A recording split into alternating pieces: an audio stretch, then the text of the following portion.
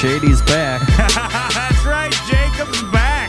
And tonight, we are so glad you could join us as Jacob talks about some not bad ghosts, nice ghosts, ghosts not being dicks. That's what we're talking about tonight, ladies and gentlemen. Jacob, how the fuck are you doing, buddy? I am good and tired. How are you? The same. I am the same. You been real busy with your new gig, huh? Super busy. Super busy. Yeah. I've been rescuing kittens from trees and, then giving them to Chinese restaurants. You get a trombone for that. You get a trombone for that. Yeah, only because you're a cat fan. Well, yeah. Yeah. There's like a bunch of them running around here. Yeah. And how you know all their names? Yeah. 2 of them were born on my lap. It's gross. Now, it was actually very disgusting, but it's true. They were born literally on my lap. And you didn't get rid of them? No, I couldn't. Oh. They were born on You my lap. could. How do I get rid of them? A bathtub for one. No. Oh. All right. Before we lose the rest of our fans. Yeah, no shit. Tell us about some ghosts not being dicks, buddy. All right. Throughout all the stories we have covered, the spirits have usually had one thing in common. They usually have dickish tendencies. If you're anything like me, you probably have asked the question, do spirits ever give the dicketry a rest? Well, tonight I have some stories that may answer that question. So, the first one, I think it is spirits, but like some people might point at mental illness. I think it's spirits. So the title of this story was Voices in Head Diagnosed Tumor. Oh, actually, I think I know this one. This is a cool story. Yeah. Yeah, let's get into it. So in 1984, a woman was sitting at home reading when she suddenly heard a voice in her head clearly say, "Please don't be afraid. I know this may be shocking for you to hear me speaking to you like this, but it's the easiest way I could think of. My friend and I used to work at Children's Hospital, Great Ormond Street. We would like to help you." After a series of medical tests, including psychological testing, the patient was diagnosed with a large benign meningioma, which is brain tumor. The voice continued to speak to her throughout her medical testing. After she had surgery to remove the tumor, she heard the voices one last time. After regaining consciousness, she heard them say, "We are pleased to have helped you. Goodbye." She reportedly had no post-surgery problems and never heard the voices again. I think that's a pretty cool story. Like, Yeah, there's the theory for that is that it was her tumor actually causing the voices, like a schizophrenic or multiple personality situation. But while it does have some similarities to such a thing, it doesn't have enough of the hallmarks, in my opinion, to be that. yeah, exactly. Like, there's been some stories I've read where spirits will specifically speak to someone in someone's head, whether it's to be usually dicks, but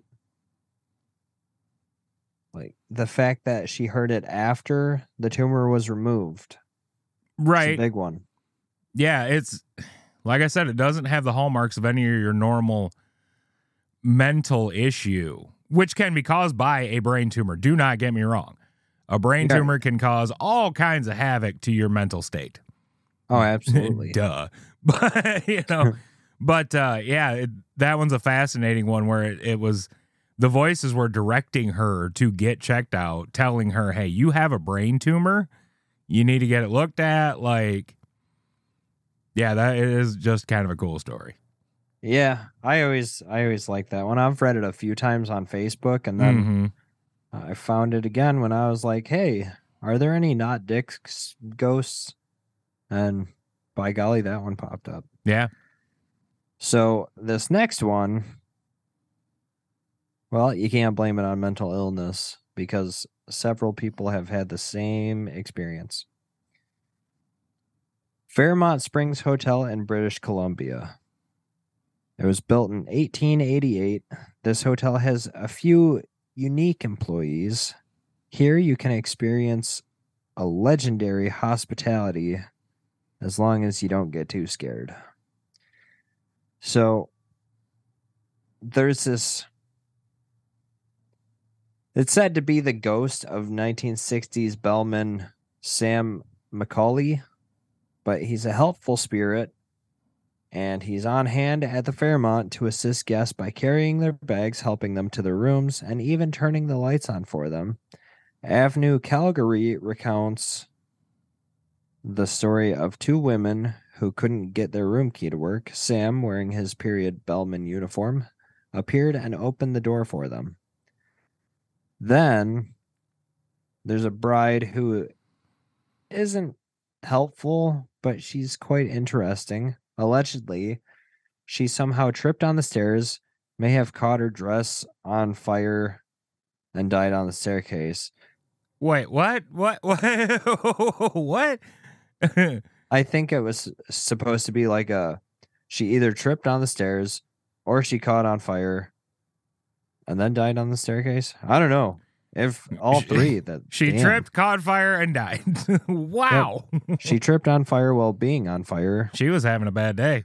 Tripped on the stairs that were on fire and died. Yeah. Yeah. That's something. a bad day. That's a bad fucking day. On your wedding day, put that in your song, Alanis Morissette. Because it's Canadian, I get it. And isn't it ironic? No, those things are unfortunate, not ironic. Anyway, go ahead. So, yeah, she still has a very occasional appearance. And then Crack Max, which is a guest who has been there several times, says there's a headless bagpipe player. How do you play the bagpipes with no head? Hell if I know, but it's impressive. Yeah, I mean that's talent. That's talent right there. Such antics might drive one to drink, but no worries. There's also a ghost bartender who assists tipsy guests. I have seen The Shining. That's not a good idea. That's what I was thinking when I was typing this out.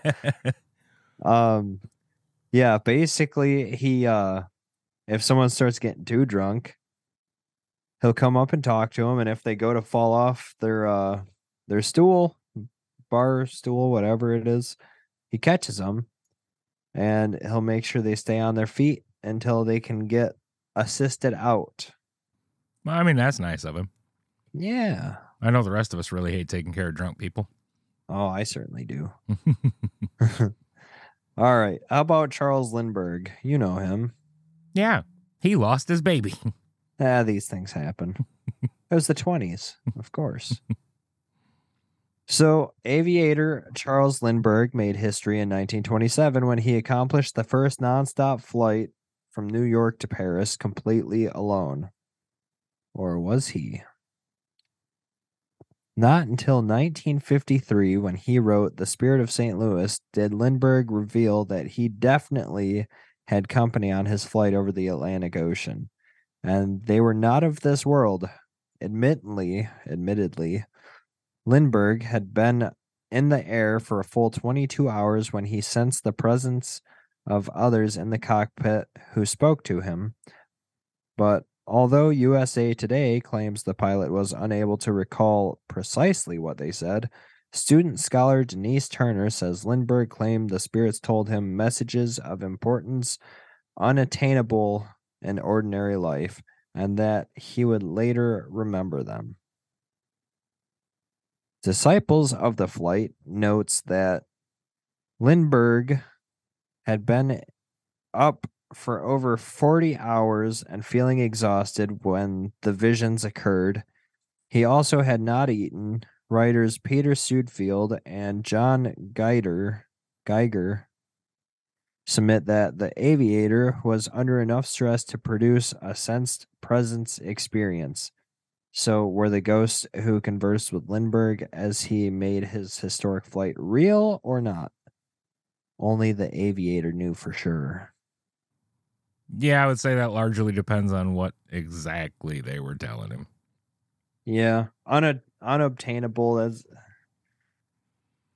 Yeah, Yeah. lack of sleep. I know That'll do better some than fucked up anyone. shit to you. It will cause hallucinations. Mm-hmm. So this next story, I had to have fun with it, and I named it "Not So Honest Abe." Uh-oh. Not Abe. Abe. Abe. Abe. So, one of America's most famous presidents is also one of our most famous ghosts. Though he's said to haunt Ford's Theater where he was shot, Lincoln also supposedly haunts the White House to this day. Not only that, but he's seen by some pretty famous people. Mary Todd Lincoln reported seeing and feeling his presence, and there was supposedly a photograph of him watching over her. More than Winston Churchill, Teddy Roosevelt, Eleanor Roosevelt, and many other White House staff has seen his ghost or felt him watching, and a few have even conversed with him. One tale describes an evening where British Prime Minister Winston Churchill took a long hot bath while relaxing with scotch and a cigar. This man knew how to bathe. Yeah, that's a bath right there. Maybe that's why I don't like baths. I've never tried it with a scotch and a cigar. You need to. Maybe I should. Because I've enjoyed a hot tub like that, and it makes it very. Yep, that's wonderful.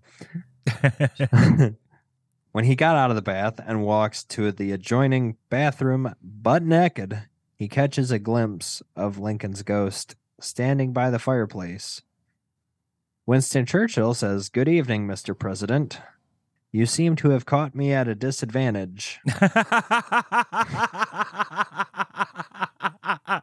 Oh, I love the Brits for that kind of shit. Yeah.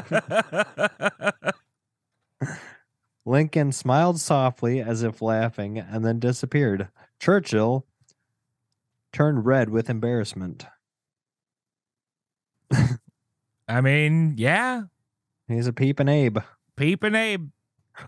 Abe, damn it, Abe. This one was a pretty cool one. Like, one of the most successful speakeasies of the era was Frank's Place on the cliffs at Moss Beach. Built by Frank Torres. Why does that sound familiar, Ben? It doesn't to me. Really? Frank Torres? Torres. I'm not ringing any bells, bud. Well, it was built by him in 1927. Frank's became a popular night spot for silent film stars and politicians from the city. Mystery writer Dashiell Hammett frequented this place and used it as a setting for one of his detective stories. I bet it was the kind of detective story where they call girls dames. Oh, most likely. It's the 20s. You got to call them dames. Absolutely. Yeah. The restaurant located on the cliff above a secluded beach was the perfect location to benefit from the clandestine,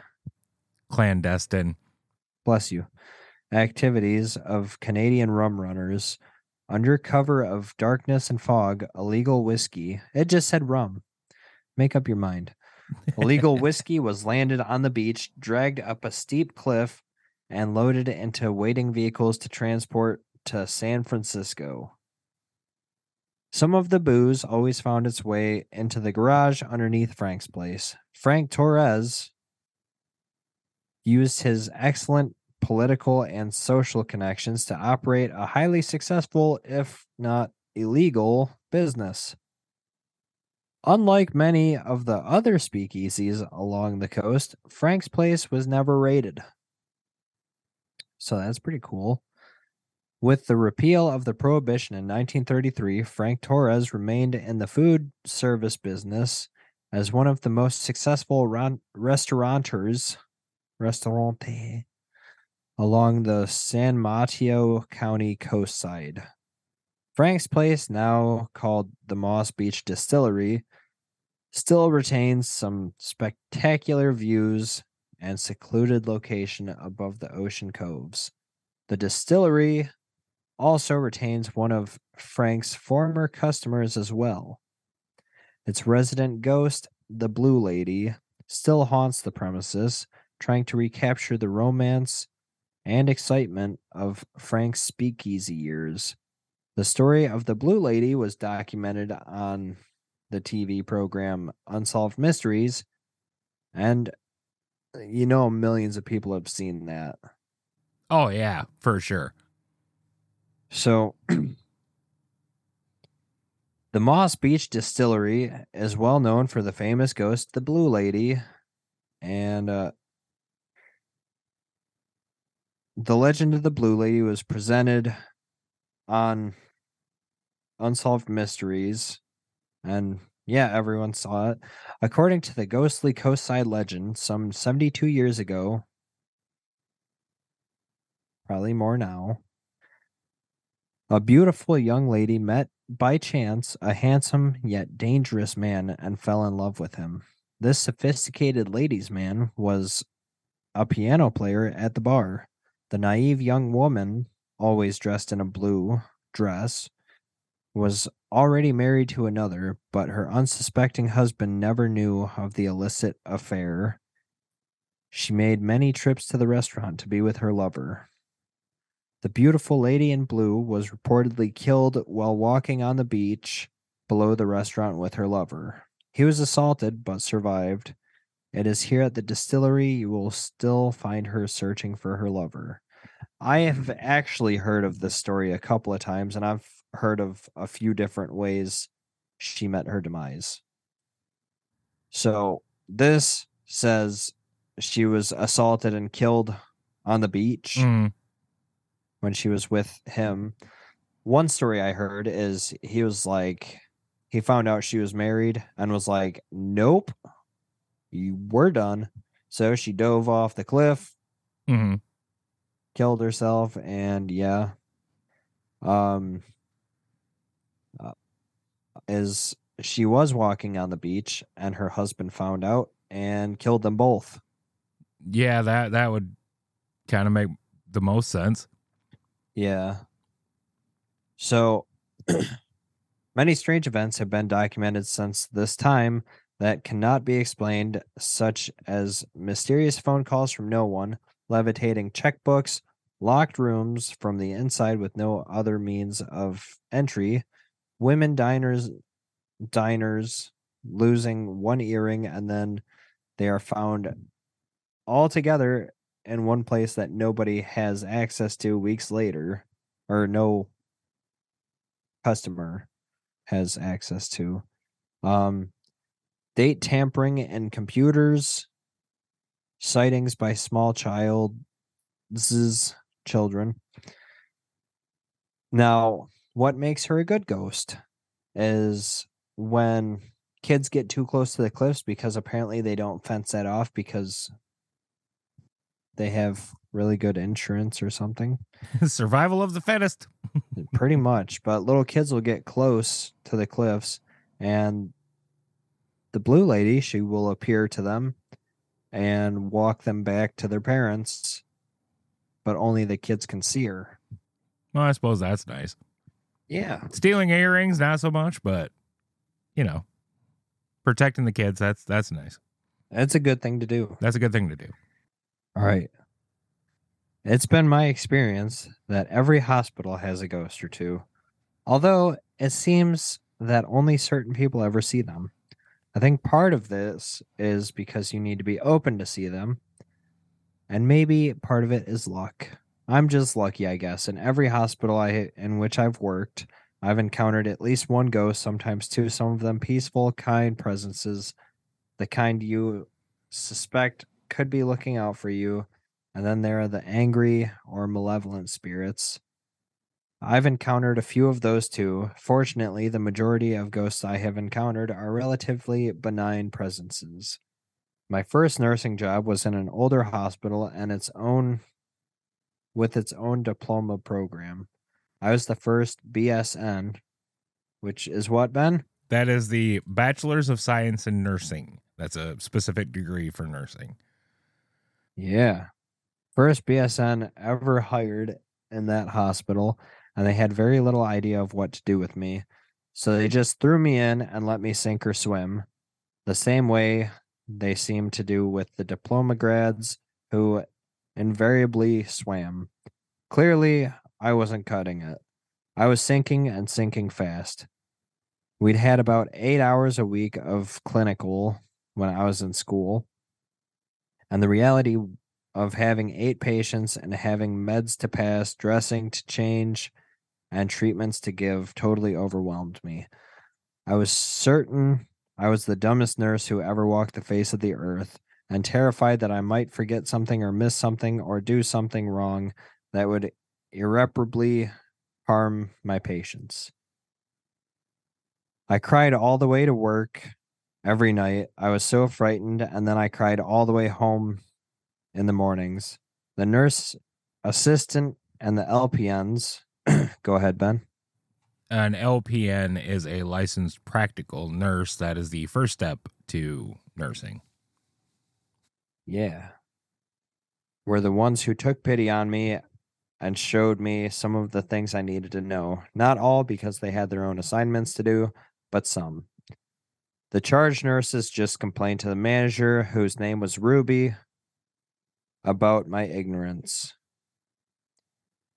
It was a particularly awful evening shift. I had 8 patients, all of them sick, and no LPN to help me with the treatments and PRN meds. PRN means as needed meds. Look at how smart Ben is, everyone. I do have a nurse for a girlfriend, so I hear these things all the time. And, little behind the scenes, we had to call her to make sure what PRN meant. You couldn't just take the credit, Ben? No, I can't. I just can't. Okay. I'm too honest for all that.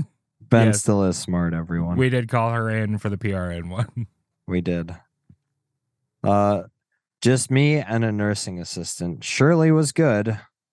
Not Shirley. Shirley, she was good. And please don't call me Shirley. How good is Airplane, though? That is the best movie ever. Well, maybe not that good, but it is up there if you want to chuckle. Oh, it's wonderful. I love the old pilot. Man, I haven't seen it in so long. I just remember some of the stupid jokes. He's in one of those spoof movies, a Scary Movie 4 or something, or like Disaster Movie or something like that. It's the one making fun of War of the Worlds. I think it's 3. Yeah, I'll go with that. Yeah, but he's the president in that, and you see his old wrinkly man butt. Gotcha. Now I understand why you liked it. Yeah, Shirley was good, but she wasn't enough to make up for the knowledge and skills that I lacked. I ran all night just trying to keep my head above water, and when I got the message that night that the nurse wasn't coming in for some reason, and I'd have to stay overnight, I actually broke down and cried in the bathroom so no one could see me, but I doubt I fooled anyone. Please don't let me forget anything important or miss something obvious or kill someone, I implored to the heavens. Please help me get through this night. At 11 p.m., I picked up 7 more patients and the NA went home. It was just me, an LPN who had the other team, and an NA we shared with the ICU. To say I was terrified would be an understatement.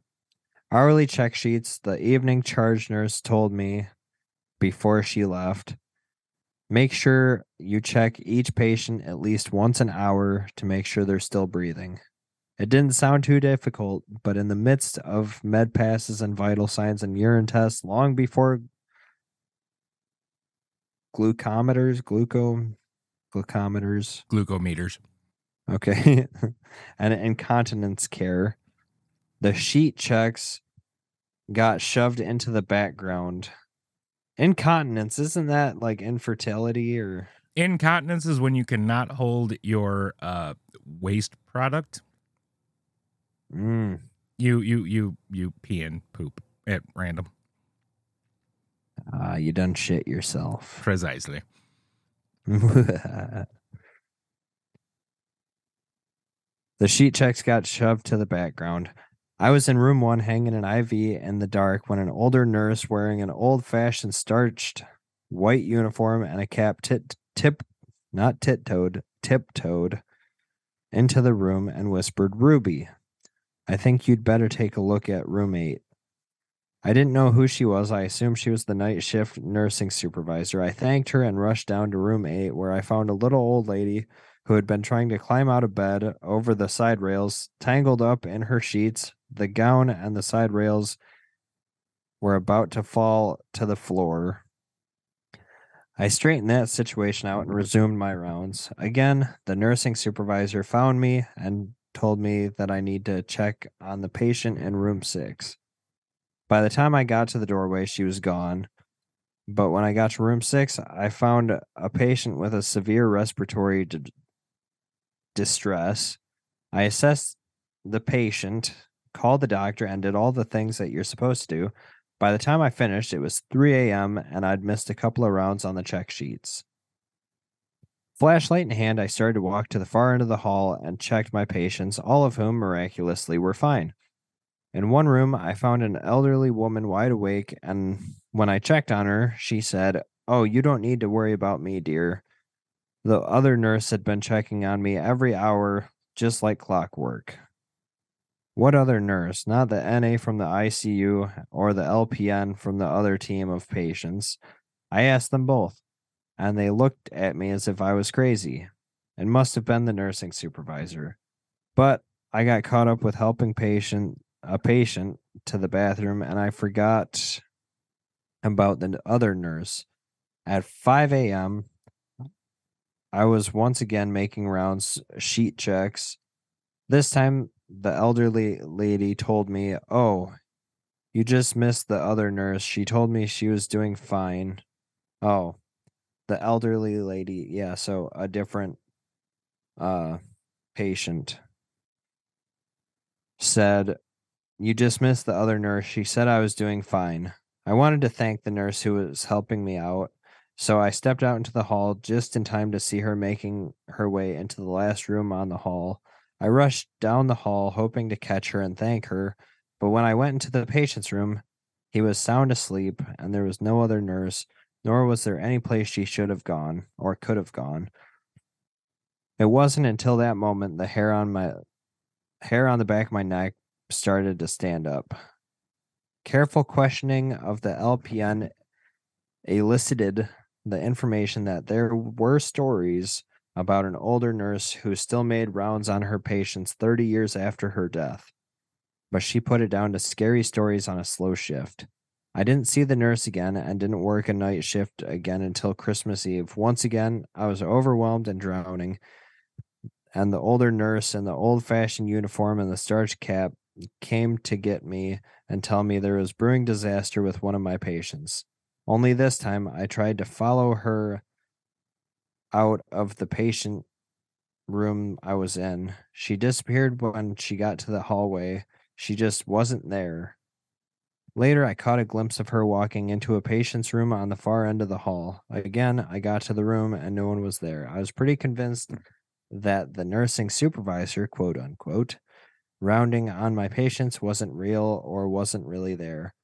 But I didn't want to say anything to my colleagues because I was afraid they would all think I was nuts or incompetent. On Christmas morning, our head nurse brought in homemade cinnamon rolls for both shifts. It was her tradition. She did it every year. And after I had given my report on my 15 patients, she beckoned me into her office and closed the door. "I was worried about you," she said. "You had a hard time catching on, but Martha gave you her seal of approval." Martha? Who's Martha? She silently reached into her desk drawer, pulled out a photograph of an older woman wearing the old-fashioned starched white uniform and cap. The same woman who had come to let me know every time one of the patients was in trouble. I don't suppose I had a poker face when I looked at that photograph. I probably looked just as shocked as I felt. Who is she? I asked. She came and got me when my patients needed help. Martha was the head nurse before I got the job here, Ruby told me. She was my mentor. She was a very dedicated nurse. She never married, and her job was her life. She died here in this office about 30 years ago. There are those who say she still makes the rounds on her patients during the night shift. A few people claim to have seen her. I was too shocked to say anything, but Ruby went on. She's been helping you through your night shifts, hasn't she? Wordlessly, I nodded. Well, if Martha thinks you're worth helping out, you're going to be a good nurse someday. I only saw Martha one more time. She alerted me to a patient who was dying down the hall from me. Sometimes, though, my patients told me the other nurse just checked on me, or asked me who the other nurse was, and I would tell them she's my guardian angel. Maybe it was just because Ruby assured me it would happen, but one day things just clicked for me, and I felt like I got it. I still have bad shifts from time to time, but I was beginning to feel like a real nurse. Marginally competent anyway. Martha stopped rounding on my patients then, and shortly hereafter, my husband got a job offer 1,000 miles away and I moved. I hope Martha is still taking pity on clueless BSNs and helping them through their night shifts. The end. That's a great story. Isn't it? And like, I gotta tell you, like having an in with nurses and shit, I believe every fucking word of it. You hear a lot of creepy shit in medical facilities and ghost stories and this and that. And trust me when I say, folks, a nurse is a nurse, period. Like, it would not surprise me to have a lifelong nurse still haunting the halls of their workplace. But can you even call that haunting?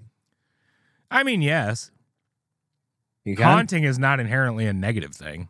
Just means hanging around. Well, I think we all need a Martha from time to time. That's real. Yeah. It's too bad that one guy killed her in an alley along with Batman's dad. I don't remember that story. Where the hell was I for that one? Because Martha, shut the fuck up.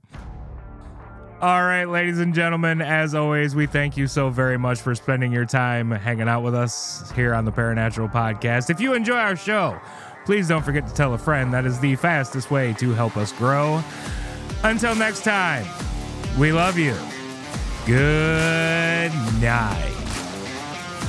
I have been absent for a bit, but I still love you, I assure you.